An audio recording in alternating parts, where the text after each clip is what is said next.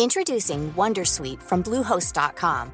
Website creation is hard, but now with Bluehost, you can answer a few simple questions about your business and get a unique WordPress website or store right away. From there, you can customize your design, colors, and content. And Bluehost automatically helps you get found in search engines like Google and Bing. From step-by-step guidance to suggested plugins, Bluehost makes WordPress wonderful for everyone.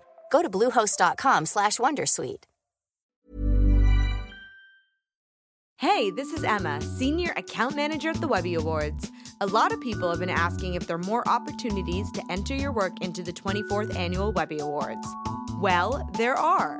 The Webby Awards final entry deadline is December 20th. Enter now at webbyawards.com to make sure your work is viewed by the best minds across the internet and have a chance to win a Webby next May. We have a ton of new ways to honor your work this year, including brand new categories for voice, podcasts, social, student work, and more. Head on over to webbyawards.com to learn more.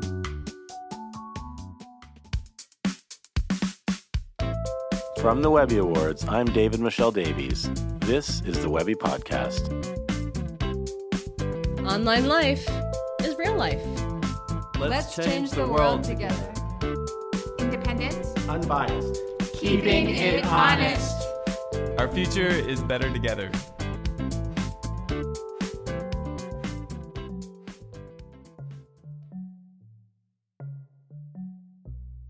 Hey there and welcome back. Over the last few years, data privacy has become a hot-button issue for anyone using the internet. Between Equifax's massive data breach to Cambridge Analytica's scandal with the 2016 Trump campaign, more and more people are rightly and finally concerned with how to use the internet safely. And our next guest is a key figure in protecting the digital civil liberties of millions of people around the world. Cindy Cohn is the executive director of the Electronic Frontier Foundation, or EFF. Since 1994, Cindy has led the impact litigation to protect our rights as our use of technology grows. Her first case for the EFF focused on freeing up encryption from government control, which in hindsight turns out to have been a pretty big deal. A lot about digital culture has changed since those early days. The EFF used to be mostly concerned with protecting us from government surveillance, but today the bigger concern is the opportunity for surveillance afforded when private companies and governments cooperate. Pervasive data tracking, breaches, insidious advertising, using data to influence political campaigns, the list goes on. Cindy and I talked a lot about her nascent days at the EFF, including how her first case paved the way to safely using the internet, free speech, and the EFF's current work to decentralize social networks. We start off talking about how early on the government classified encryption as a weapon. EFF was founded in 1990, and about 1993 or 94, one of the founders, John Gilmore, and I were friends, and he came to me and asked me if I wanted to handle a piece of impact litigation, if I wanted to try to free up encryption from government controls. And honestly, I put down the phone and I turned to my partner at the time and I said, so what's encryption? So I really didn't come from a technical background. You were a lawyer already. I was a lawyer, very junior lawyer. I just started practicing law. I'd worked at the United Nations in the Human Rights Center for a year and then come and started a practice. So I was still kind of what they call a baby lawyer at the time. But it seemed to me that, you know, I knew some of the early people were involved in the internet. Remember, this is before the World Wide Web. Yeah. Pre-Netscape Navigator. Pre-Mosaic, it sounds like. Exactly. Yeah. I think the first browser I did get was the Mosaic browser. But it was clear that people were going to need to have security and privacy online, and that this government rule about encryption, which was treating, encryption technology, it put it on the U.S. munitions list. So, next to surface-to-air missiles and tanks is it was like a weapon. Software with the capability of maintaining secrecy. Yeah. Famously, breaking the Germans' codes helped win World War II. It's not crazy that the Defense Department thought of it as a weapon, but it was clear that it was going to need to be available to all the rest of us if we were going to build the kind of internet that we wanted to have. And so I took on this case on behalf of a guy named Dan Bernstein, and we won. Tell me about the case, if it's fresh enough. I know it was Sure. No, it was a challenge to the U.S. munitions list. Dan had written, he was a PhD student at UC Berkeley at the time, and he had written a little program called Snuffle that was strong encryption, but it wasn't particularly important to the face of the world. In fact, I told him, that we might be in litigation for this for a very long time. So if you've got like the killer idea, like that might not be the one that we do the lawsuit about. So it was called Snuffle. It was very short. I think it was 12 to 15 lines. For technical people, it kind of was a play on turning a hashing algorithm into an encryptor. And we sued. First, we asked the government for permission to export it at the time. And currently, the U.S. Defense Department, they define publishing something to the internet as an export. So Dan wanted to participate in a news group. I mean, this is old-time stuff, but I figure some of your audience will know this. Yeah, so there was an online news group called Sci.Crypt, and Dan wanted to publish his code on that news group, and he needed a government license in order to do that. And we argued in front of the court and all the way up to the Ninth Circuit that violated the First Amendment, that code is speech and publishing code is a speech act. And if the government wants to try to regulate it, it has to meet the very, very high standards for regulating speech. And the export regulations nowhere near meet that standard. And so we won. We won in the lower court, and then we won in the Ninth Circuit. And then as we were getting ready to go to the next level, the government backed down and, largely deregulated strong encryption. There's still some little minimal regulations, but they don't get in anybody's way anymore. That's why you can have that little lock on your browser. Right. It's why you can use Signal. It's why you can use Tor. It's ended up being very foundational for a lot of the stuff we need today to keep us secure, right? Cybersecurity really depends on strong encryption. And whether you're looking at the, data breaches, whether it's Equifax or any of the other ones, or just simple conversations, or doing the kind of political activity, for instance, that we're seeing in Hong Kong now with the democracy activists, all of that depends on the availability of strong encryption. So it ended up being a very foundational case, and I'm very proud to have done it, but I'd be lying if I told you I knew that in the 90s. Well. I just thought this would be a cool thing to do and would kind of, be a way that I could help try to build this digital world in a better way. But also was an early argument around the concept of code as speech, which also became an important I don't know if it established the sort of precedent that this case did, as a concept is certainly like super foundational now. Yep. And the Bernstein case and a couple other cases arising out of encryption technology are why we have the findings that code is speech that we use in lots of other situations now. And that was one of the pieces that we had to get across to the court in order to get from here to there. So it ended up being pretty important in a bunch of different directions. And honestly, I kind of got lucky that I think at the time, the folks who were running the Electronic Frontier Foundation, and John in particular, there weren't a lot of lawyers who knew about tech already. And so they kind of decided that they had to grow them. And I was one of the ones that early on was able to grow in that direction. Did you just sort of develop, I really love this field because of the case? Because as you mentioned there, you were doing human rights law, which I would guess most people who do that are probably passionate. I mean, it must be motivated by passion, I would imagine, for most people. You must have had some real... Yeah, and I really, my interest in the internet and in this stuff was because I could see the benefits for human rights. I could see the way that this was going to give a voice to people all over the world, the way that this was going to empower people to stand up for their rights, and a lot of the things that we see now that we're still struggling for. I wouldn't say we've won by any measure, but the promise of the network to be able to really give people a voice and give them a way to protect themselves and protect human rights was what got me in it in the first place. And honestly, it was also really fun. Lawyers often end up fighting over what happened in the past and looking backwards a lot, tying things to precedent. You're kind of always looking backwards. And this work has always made me have to think about the future more and look forward, and that's really feels very special, and I feel really lucky to have been able to build a career in this. So tell me a little bit about the EFF over time. Are there, I have read the sort of popular short phrase that it's the EFF is like the ACLU for the internet. I've heard that before. Yep. I think most people, certainly hopefully listening to our podcast, probably know about the EFF, but give me a sense of sort of what the EFF was charged with and what things it was fighting for in, say, those early days of maybe 1995, 2000-ish, compared to what the challenges are now. And are there sort of big points in the technology timeframe that have reshaped or changed, Is it the mobile phone? Are there really big things that have really shifted what you guys are doing? Yeah, there's tons of them. I would say in the early 90s and the late 90s, it was really about, a lot of core free speech issues, the recognition that the internet was a place of free speech, which came in a case called ACLU versus Reno that we were involved in. The ACLU handled it. My friends at the ACLU always get slightly unhappy about EFF being called the ACLU of the internet, since the ACLU does a lot of work on the internet, and we love them. On the one hand, it's easy to help people understand, and on the other hand, I don't like to, push on that too much. Yeah. But our job is to try to make sure that when you go online, your rights go with you. And the things that were front and center in the 90s were just core, this is a place of free speech, core, this is a place where we are empowered individually to be able to build what we want and build the kind of place that we want. And I would say that primarily in the 90s, the government was the bigger concern. If you read John Perry Barlow's Declaration of Independence of Cyberspace or any of those things, you can see that the things that people were really focused on right then were kind of core, what I think of as old school civil liberties around free speech.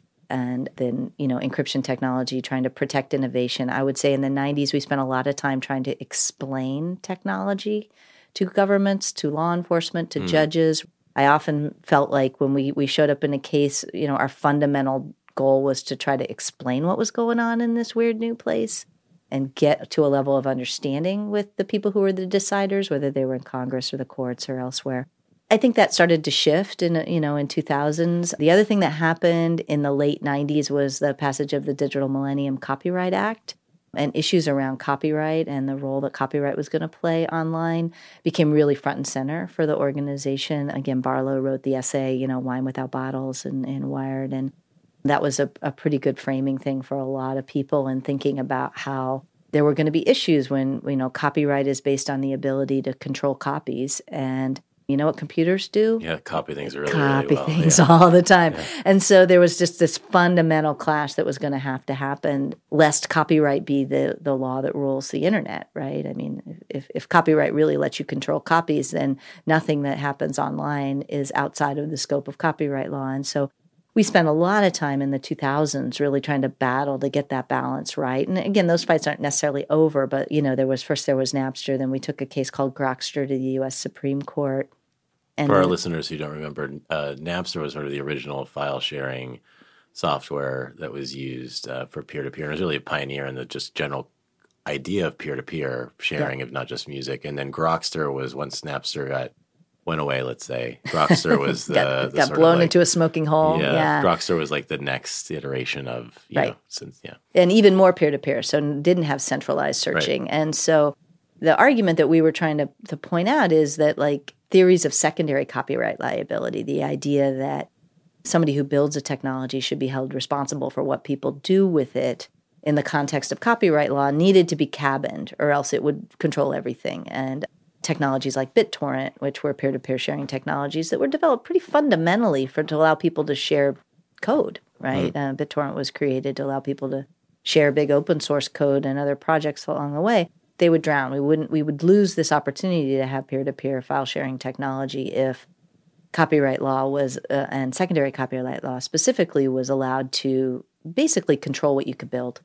And so, again, I wouldn't say we're done with those battles, but we've kind of reached an equilibrium where people can still build stuff and can share files. Yet, I wouldn't say we reached completely the world that I would want to reach on that. There's definitely still copyright fights and I think copyright overreach going on.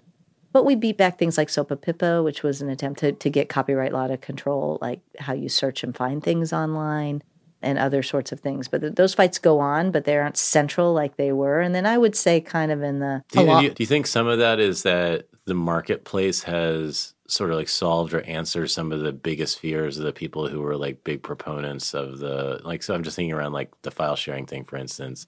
A lot of that was going on in a world where you couldn't actually buy a song from anybody. And so like all these rights holders to publishing rights, recording rights to music were freaking out because there's lots and lots of people accessing all the stuff that they own rights to and they're not getting anything. But it's not as if consumers had like this place to go to give them $1 for their song. And then as those things came to be and they started having their own market and their own business and doing well, they became a little less concerned about, sort of some of these things.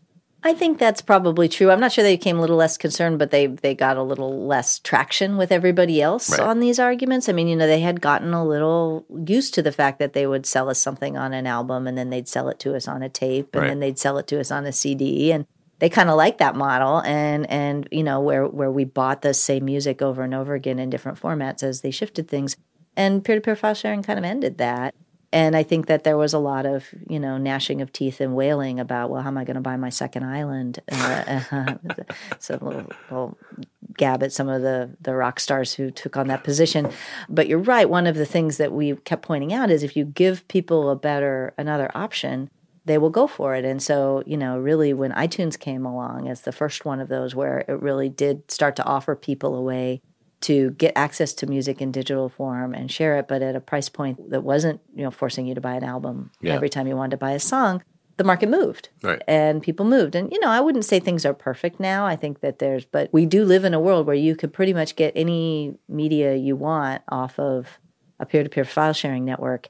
And the vast majority of people don't. Right. Because they've got better options. And, those of us, there's a time in your life when you got more time than money, and there's a time in your life when you have, perhaps if you're lucky, a little more money than time, and the people with more money than time moved out of the business of file sharing as a way to get their media.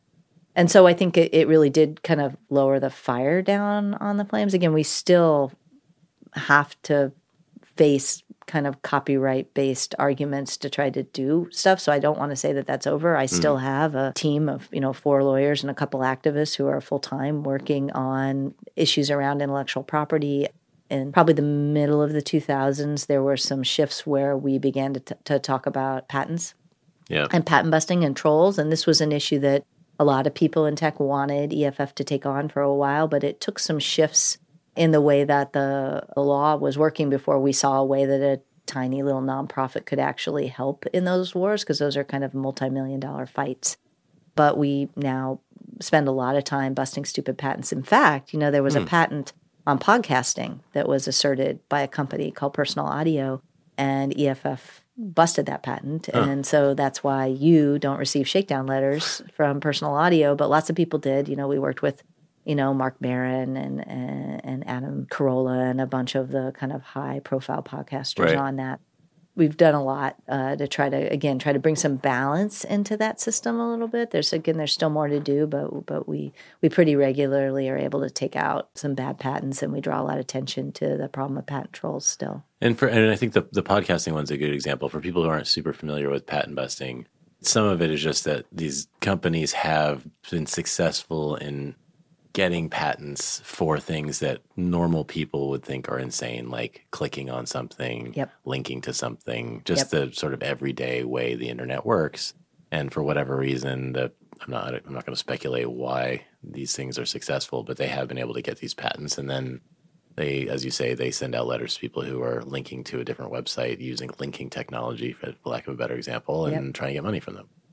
The patent office is overwhelmed. Yeah. And so there's some good people there, but they're overwhelmed. But for the longest time, they were, granting patents for doing something that one could do in the real world with a computer, as if with a computer made it a whole new thing.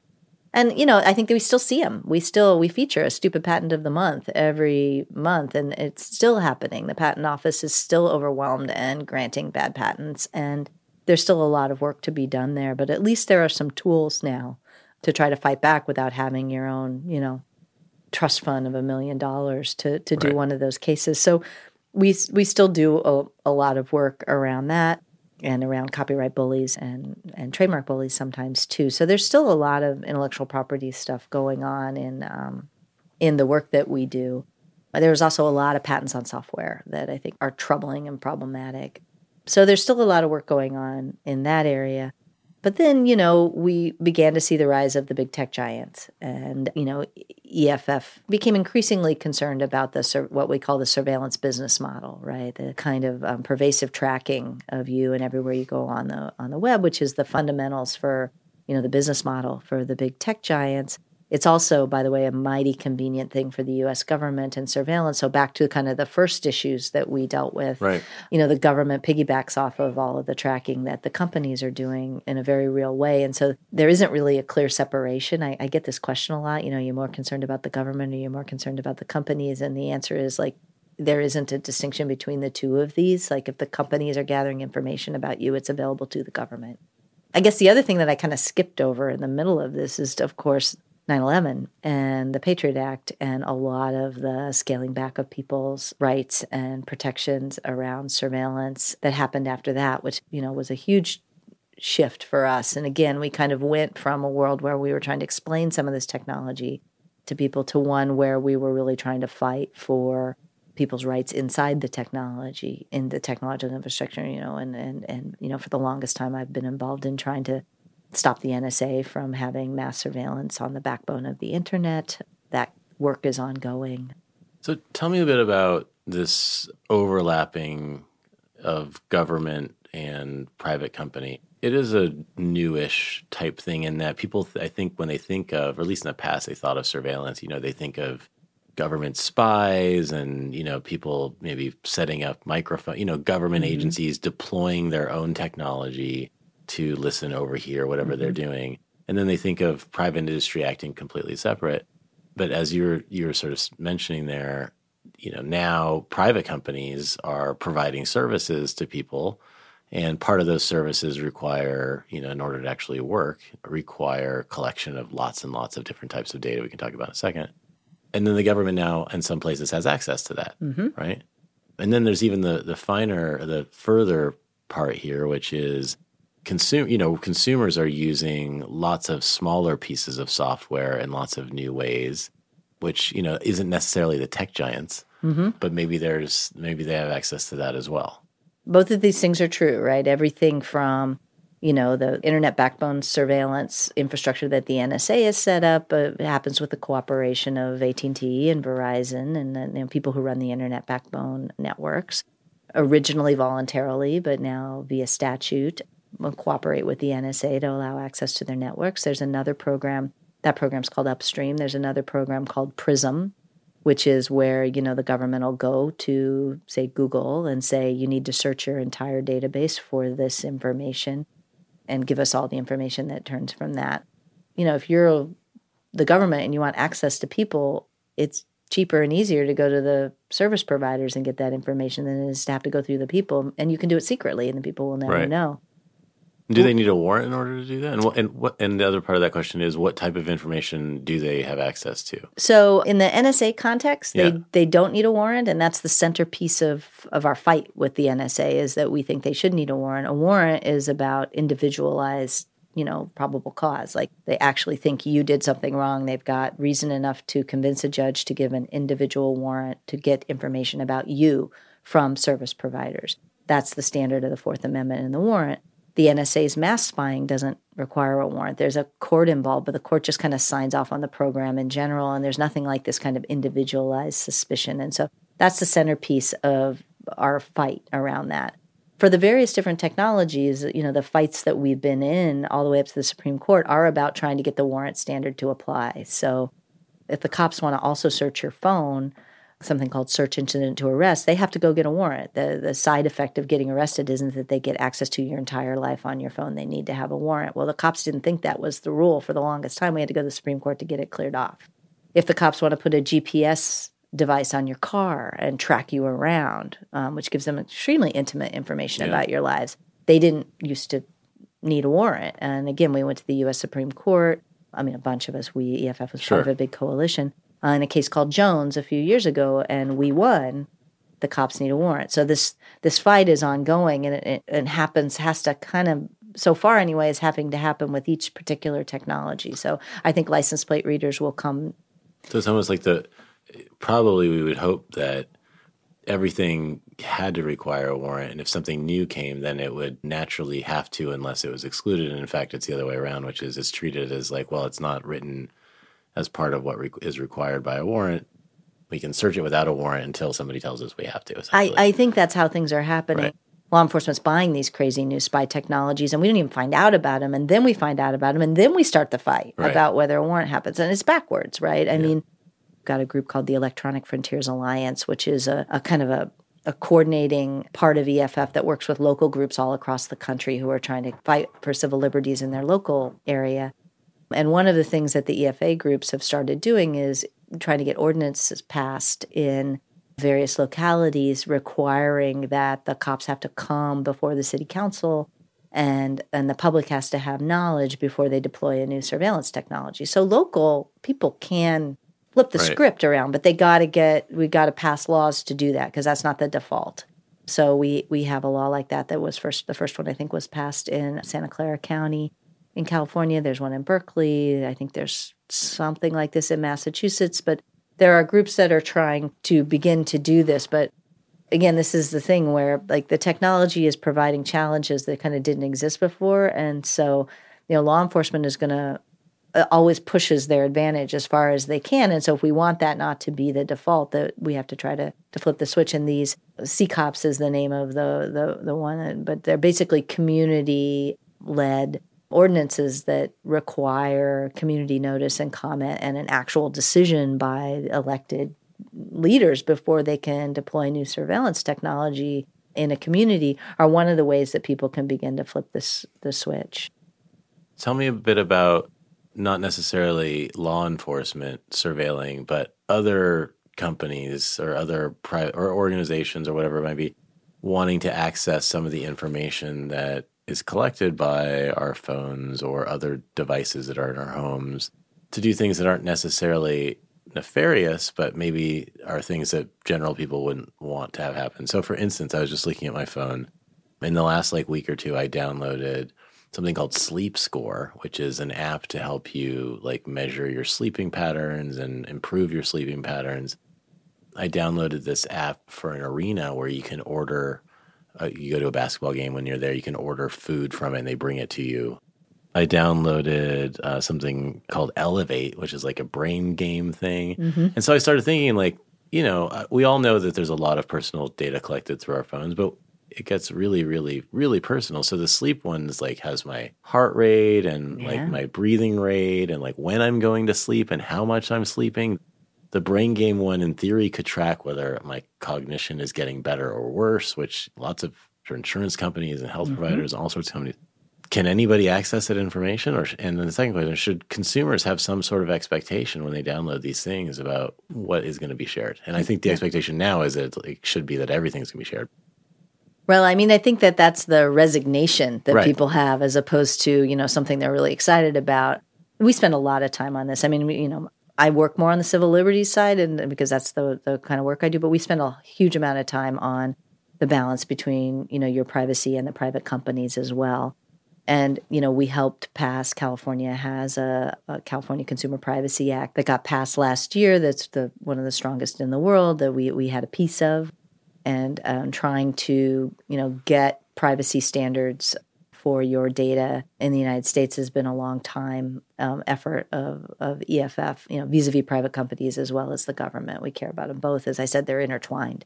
So, these are all really good questions. And the fact that you're asking them is awesome, right? Because 5 years ago, nobody was asking these questions. So I think we've all awakened a bit to how these business models really work. And people want more control over what happens to their data. And they want clear understanding of what's going to happen to their data. So, we're working to try to get some, kind of better protections passed for people. I'm playing around with different ideas. There's an idea that I really like called data fiduciaries that says that if you're going to give your data to somebody, they have a responsibility to treat it in your interest and not having another interest that leads it. That's an idea that I think has a very interesting possibilities for flipping things around. But we have been in, efforts in, and these are largely legislative, so they're largely in state laws or federal laws to try to get privacy protections up higher than they are right now. But we also build technologies at EFF, and we have Privacy Badger, which is a plugin for Chrome and Firefox that blocks third-party cookies, and we're in this constant cat and mouse game with Google especially to try to give you a measure of protection against the cookie tracking and third-party tracking. And we do a lot of work to try to both on the, kind of advocacy side and on the technology side, try to give you better protections against some of this kind of tracking. And there's not only the tracking that about, like obviously this thing is tracking my sleep because that's what I want it to do, but is it tracking your location? Oh, yeah. Is it tracking, all sorts of other things? And the permission system, what does an app see? What is it doing? And what is it doing with that data has been really opaque to people for a long time. Kind of trying to get more attention to that has been something that we've long tried to do. Apple does a little better job than the Android world does about those kinds of controls and limiting and making sure and giving you, kind of more granular control over what happens with that data. But we're a long way to go. We have a long way to go. And I'm not going to pick on Sleep Score because it seems like a great app. So, but just in general, in terms of like any app like that, is there anything to stop a company who's, whatever you use? Say you have there's apps where you can use a heart rate monitor, right? And it'll use Bluetooth and it'll tell you what your heart rate is. Mm-hmm. Is there anything to stop a company or an app like that from collecting all your heart rate data and selling it to insurance company or like a life insurance company or health insurance that's interested in insuring you, that they could they want to go see what other data that is out there about your health? There's some health rules about what insurance companies can get access to and what they can use to make those decisions. So there are a few peripheral rules, but if you're tracking it yourself and then making it available to other people, it's kind of outside of a lot of the medical privacy laws that are pretty strong, right? There's a law called HIPAA that's a federal law, but it only applies to healthcare providers. And I suspect your sleep people, they're outside of that scope, and you're asking them to do it. Again, there are some protections, but most of them turn on what did they tell you they were going to do and did they lie about it? Right. So it turns on those terms of service, right, that I'm sure you read very carefully. In this case I did, but like I also felt like I think I know what it says. I'm not a lawyer and I don't feel particularly astute at reading things. These things are very complicated. Yeah, and there've been some studies on this, and like the amount of your life that you would lose if you read every single terms of service is years, right? Like nobody can. One of the things that, again, we've been trying to push for is to set a floor for how this data has to work. What does notice look like to you? What does your consent have to look like? I don't want us to get to the place where the government is dictating every single bit of these kinds of things. You want people to be able to innovate, and I want to empower you to make those decisions. You might make different decisions than I do. But we need to set a basic floor about what's going on with these apps. Anything that is an advertising-based business model is going to be making its money, targeted advertising-based business model. There's contextual ads, which I don't have a problem with. But targeted advertising is always going to be based on somebody watching you and giving ads based on all of your behavior. And if that's their business model, like you need to know that because that's what they're doing. Whereas, if there's an app that say, you pay for and their business model is the subscription or what you pay for them, you still need to read the terms of service because there's plenty of people who will charge you for something and sell your data, right? It's not one or the other. But, you really do have to learn about these things. And I think that the companies need to do a better job of telling you. And I'd love to continue to see things. Consumer Report, the Consumers Union is starting to try to do consumer-based reviews that will pay attention to things like privacy and stuff like that. But it's still pretty rudimentary. We're still very far behind, and it's a big world out there. And there's just so many. Track of them. You couldn't possibly try and track every single piece of software and keep it up. You could try, I guess, but.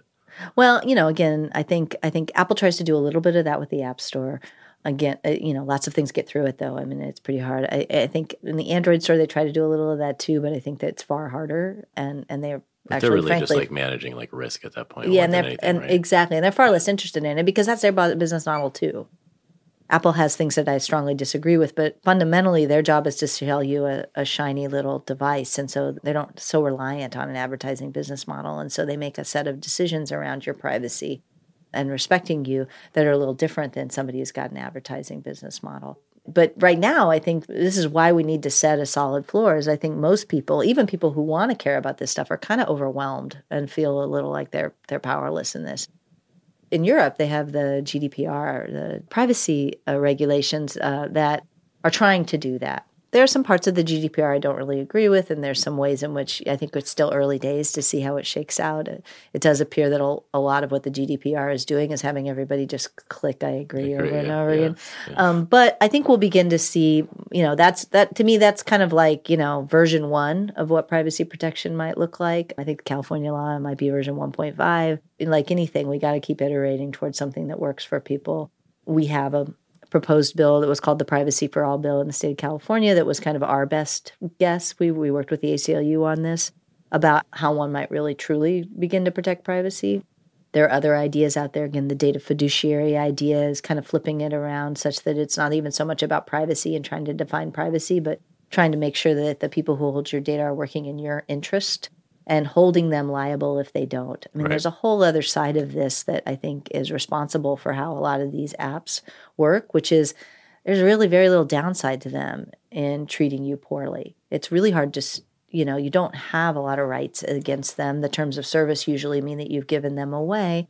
And it's pretty hard to mount something that will help protect you, especially if what's been violated is your privacy. Supreme Court has been pretty slow to recognize a privacy harm as the kind of harm that one might have, say, if, somebody tapped your car and put a dent in your fender. Like, you've got much stronger rights to try to deal with a fender denter than you do somebody who just takes your privacy and runs with it or tries or does identity theft and is you, for digital purposes online. And so we got to fix that. Like that's not going to be sustainable. And do you think that's a federal thing, or is that at this? I mean, because you mentioned the California law. Is it just that it's more achievable at a state level to get a lot of this stuff passed and build like a consensus? And once you get enough big states who have passed something, then everybody else has to follow that rule anyway. So then why not pass it federally? I mean, I think ideally, if I were sitting with a whiteboard and I said, what would be the best way for us to do this, it would be a strong federal privacy thing. There's a lot of benefit that can come from one rule. You don't want to put a new company into the business of trying to figure out what all 50 states are doing, and they're all different. But because the feds are really doing nothing right now on privacy, then the states are going to step in and they're going to be the laboratories where we figure this out. There's something not bad about that in the short term. I think in the long run, we kind of want it to settle out for people. But in the short term, having different states try different things, the old thing you learn in law school is the states are the laboratories of democracy, right? To have different places try out different models and we see which ones are working better isn't such a bad thing in the short term. I think in the long term, again, that's not the ideal. Introducing Wondersuite from Bluehost.com. Website creation is hard, but now with Bluehost, you can answer a few simple questions about your business and get a unique WordPress website or store right away. From there, you can customize your design, colors, and content. And Bluehost automatically helps you get found in search engines like Google and Bing. From step-by-step guidance to suggested plugins, Bluehost makes WordPress wonderful for everyone. Go to bluehost.com/wondersuite. Spin your passion into a business with Shopify and break sales records with the world's best converting checkout. Let's hear that one more time. The world's best converting checkout. Shopify's legendary checkout makes it easier for customers to shop on your website, across social media, and everywhere in between.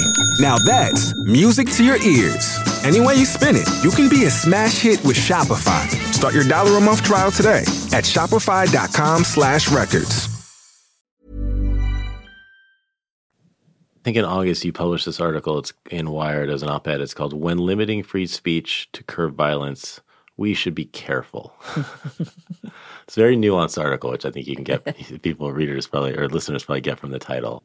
I'm going to summarize it, but please do a better job. But essentially, it's really in response and talking about this concept of deplatforming people who were engaged in speech in places on the internet, which eventually led to is a strong word, but which eventually led to violence. And people essentially really want to go after these platforms where people are engaged in hate speech and then eventually go on to do terrible things because it's a natural reaction to want to stop these things. And this is a place where we can go and do something about it. But your piece is really about sort of caution as to whether or not that's actually a real solution that will make a difference. I completely understand the impulse. There are people out there doing horrible things. And I think there's a general frustration as our society, as Americans, that it seems like we can't do anything about this. If the place we want to intervene is to make sure that these people don't have weapons, it feels like there's a block there, right? If we want to have a really strong mental health system where people get intervened with if they seem like they're acting bad, and there's actually a system where people can get help and have mental health benefits, that feels like it's not possible right now. Our safety net is full of holes for people suffering from a mental illness. So I think that there is naturally a place to try to want to turn to, well, maybe if we could just shut down these platforms, maybe that would help. And my trouble with that is that I have been involved in, trying to help people have a voice online for, nearly 30 years now, right? And it is almost always the case that the people who suffer when you pass these kinds of laws are marginalized people, not the people you think you're going to reach. So trying to figure out how to chase bad speech off of the internet without hurting good speech, it's just not going to do the things that people think they're going to do. And I have spent a lot of time trying to help people who have been deplatformed get back online. And I will tell you the vast majority of them were people who were not powerful people trying to speak to powerful people. Right. Invariably, it just gets used as a tool of the oppressors to further oppress, as opposed to as a way of actually stopping people who are eventually going to do bad things. Yeah, I mean, there's a fundamental question about whether speech leads people to do bad things. After the Columbine shootings way back when there was a broad consensus that violent video games made people be violent, and then social scientists actually started looking at it, and the answer is no. Right? There's no correlation, and so there's a correlation and causation aren't the same thing. Lots of people play video games, and the vast majority of them don't go out and shoot somebody, and there isn't a link between the two of those things. I think the same is true with online platforms. There's a lot of people who participate in those platforms. The ones who pick up guns, it's not going to work. I think it's going to backfire, and I think that the causation link isn't there yet. In fact, we worked with Homeland Security Committee of the House of Representatives and got them, they just passed a bill to try to create a blue ribbon commission to study this and to try to get us some real answers about the link between online speech and offline violence, and try to, are we in a situation like the violent video games where this isn't really the right thing, or are we in a situation in which there's something to look at here, maybe in the way that the algorithms work, or maybe in the way that other things work. I've talked to a lot of social scientists. We don't know the answer to this. And so before we start making rules, maybe we ought to do a little science, right? Get a little evidence. So, the purpose of my piece was to try to signal, to bring some of what I know from the 25 years I've spent trying to help people get online about how power works. Because if you don't understand how power works, then you're going to pass a law that feels really good, and you're going to further oppress the people who are already oppressed.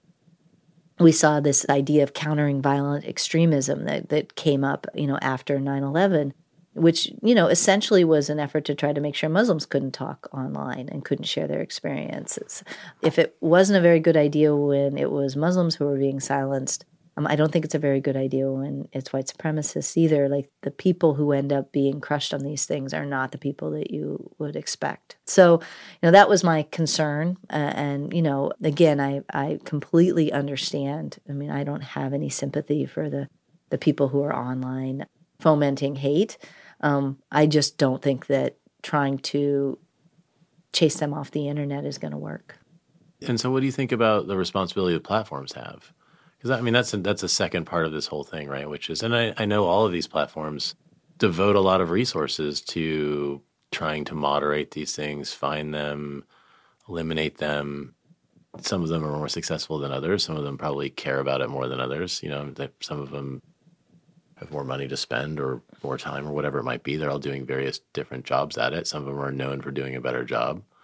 But there's this big question, which at the end of the day, it really ties back into sort of some of the things you were talking about earlier. It's just a different topic, but just same with the copyright thing. It's like, who's responsible for what happens in these places? Know, it's like there's bad things that happen on streets all over the place, and we don't get rid of the streets. necessarily. That's right. And so it really does turn on, when are we going to create secondary responsibility because the primary responsibility is hard. And again, I think that it's pretty clear right now that Facebook is really lousy at doing this, even though they've thrown probably more resources on it than everyone. And it's really hard to do. I don't want to say that. I don't think just, pounding the table and saying nerd harder, right. Mark Zuckerberg is going to make Facebook magically able to tell who the good guys are and who the bad guys are in any of these situations. They're not going to be. And so what they do is they just take everything down. Right. They take down anything they get a complaint about. They have these complicated rules about what is and what isn't, and they can't even follow them. And so, I don't think trying to make Mark Zuckerberg the god of who gets to speak online and then pound the table and try to make him a better god is the right way to go about it. I think the way to go is to have. But we're happy to be mad at him when these things happen and bad things happen because of it, right? I think so. And, fine. I don't cry for Mark. He's probably doing all right. Sure. But I do think that if we want to protect the ability for marginalized people to speak online, we have to not just assume that any magical central being is going to be able to tell who's the good guys and who's the bad guys. And this problem gets much worse when you go internationally, right, where you're in multiple languages, you got a lot of slang going on. Trying to be right about this is really, really hard. And what we see is these big companies often getting played, right?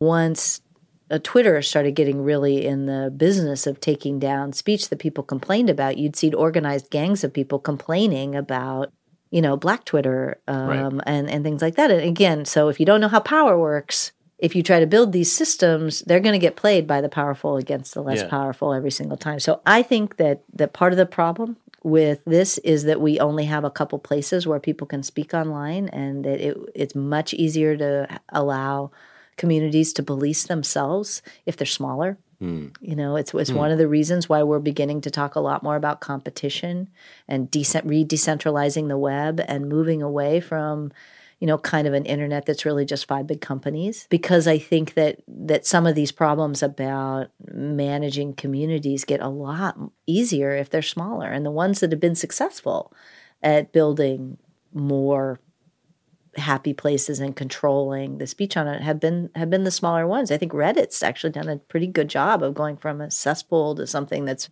much more responsible. But Reddit's not gigantic. Right. And they really do try to empower communities to make their own decisions about these things. And then people can leave if they don't like the rules in the community. So, I'm not... But people like the allure of going somewhere where everybody is also, right? But some of the answer to that is protocols then, right? I don't have to have the same ISP as you for us to be able to email each other, right? I joke that, I look forward to the day that Facebook is just another node on the Mastodon Fediverse, right?